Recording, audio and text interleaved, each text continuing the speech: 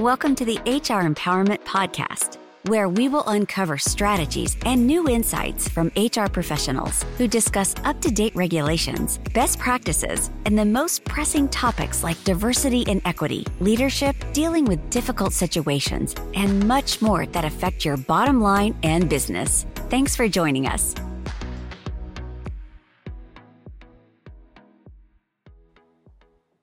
Okay, welcome back. As I mentioned, job descriptions are vital in making sure that employees perform and behave as expected throughout their entire career. Your job descriptions are probably outdated because, let's face it, most of theirs are. Please, after today's session, put it on your calendar that you are going to have this huge project, and depending on what size of an organization you have, this may take a while, but you are going to start ASAP of updating and revising all your job descriptions. And then let's put a recurring appointment every year for this time to do it every single year. The first time you update them or create job descriptions, in some cases, it's going to take a while, right? You're not just going to pull this out of thin air overnight. But then if you continuously update them every year and you get your managers involved, then it'll be a lot easier. When I say you are going to update your job description, what I mean is you are going to be the catalyst to make this happen. You are going to be the friendly nag, and you are going to make sure the managers do it. How are you as HR going to know what a mechanical engineer does, or what a administrative assistant for a construction company does? You're probably not going to know. You might have some idea. But let the managers and the team, even the employees, get involved in updating or creating job descriptions. There's a lot of tools online that you could find that have information. And if we can go to our friendly, internet and find other job descriptions out there and use them as bases. But my point is, your job description is actually going to be used, as I said in the last podcast about recruiting, for creating ads, for creating interview questions, and for making sure that you are very successful in the hiring aspect. Well, then you're going to use the job description as an ongoing feedback tool. You're also going to use it for a training and development tool. You know that little section that says knowledge, skills, and ability? Well, if somebody is lacking or lagging in knowledge, skills, and abilities because you had to take some concessions because of our lack of staffing in the world today.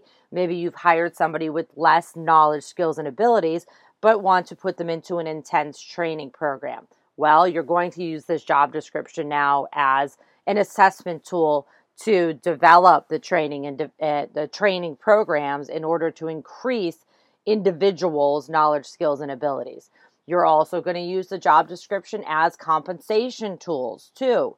How are you differentiating from, say, a construction 1 or construction 2 person, or whatever it might be? You want to make sure that you are using the job description and differentiating in levels in the same job families.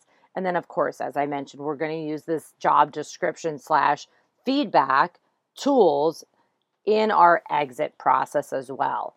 We have to be very careful with that. We want to make sure we give people chances through these feedback programs. We want to make sure we're very clear and we pinpoint with individuals what they are lacking on, what they need to improve on. There's usually in a job description a list of essential responsibilities. There may be a list of additional or occasional responsibilities. Maybe they only do it once a quarter. Those items are things that you're going to give some leeway to and offer accommodations, especially for someone with a disability who has asked for an accommodation. Knowledge, skills, and abilities are very important. Again, company values. What I want you to also make sure that you think about when you're using your job description tool as a performance feedback tool and a behavior feedback tool is make sure that you really sit down and define your ratings. We usually have these ratings on our performance reviews, our behavior reviews, which, by the way, I like to just call them feedback because it should be performance plus behavior.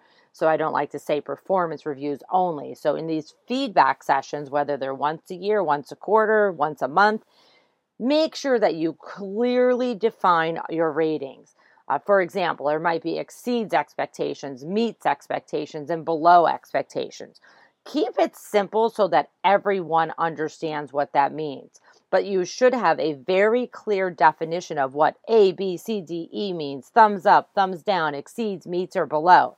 What I find is that what a manager thinks is meets expectations is often very different than what an employee thinks is meets expectations. I mean, who wants to be put at meets expectations when the other option is exceeds, right? Everybody's going to want to be at the top. But if you clearly define what each of those ratings are, then we will all be on the same page. So make sure whatever your ratings are, I advise you to keep them simple. But even if you have them complicated and then there's percentages and they're tied to compensation, that's all fine. Just define them, train your managers what they mean, and then train your employees what they mean.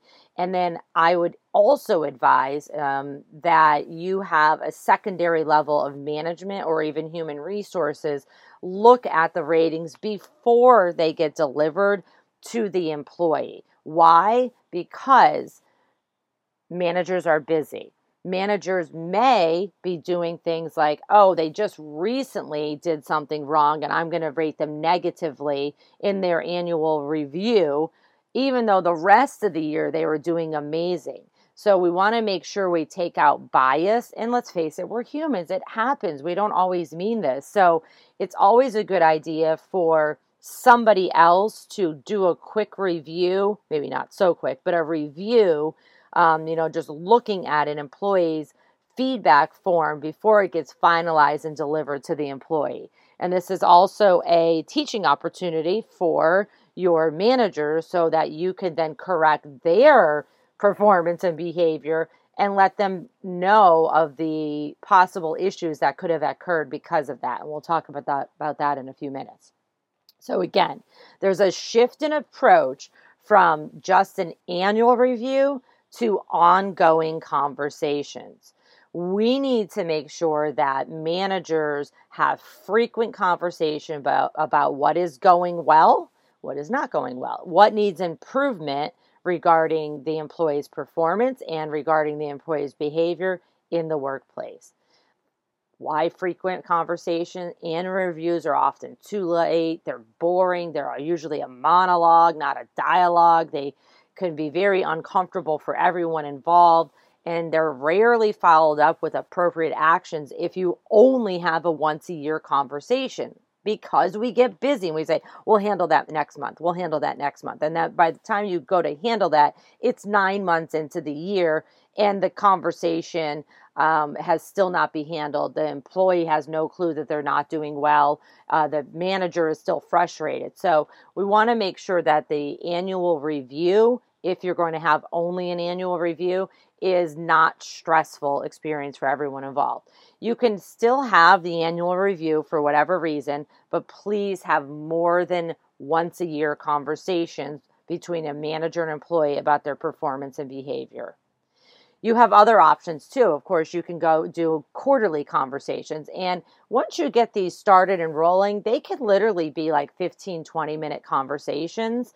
I call them feedback meetings. And then you could also have the unplanned check-in where the manager, intentionally checks in with an employee, but it isn't actually an appointment on the employee's calendar, which sometimes can be very stressful for everybody. In our next session coming up, I'll talk about more techniques and conversations for regular feedback. Thank you for joining the HR Empowerment Podcast, brought to you by Aurora Training Advantage. We hope you've gained new insight and strategies to navigate the HR profession. We look forward to you joining us again on the HR Empowerment Podcast.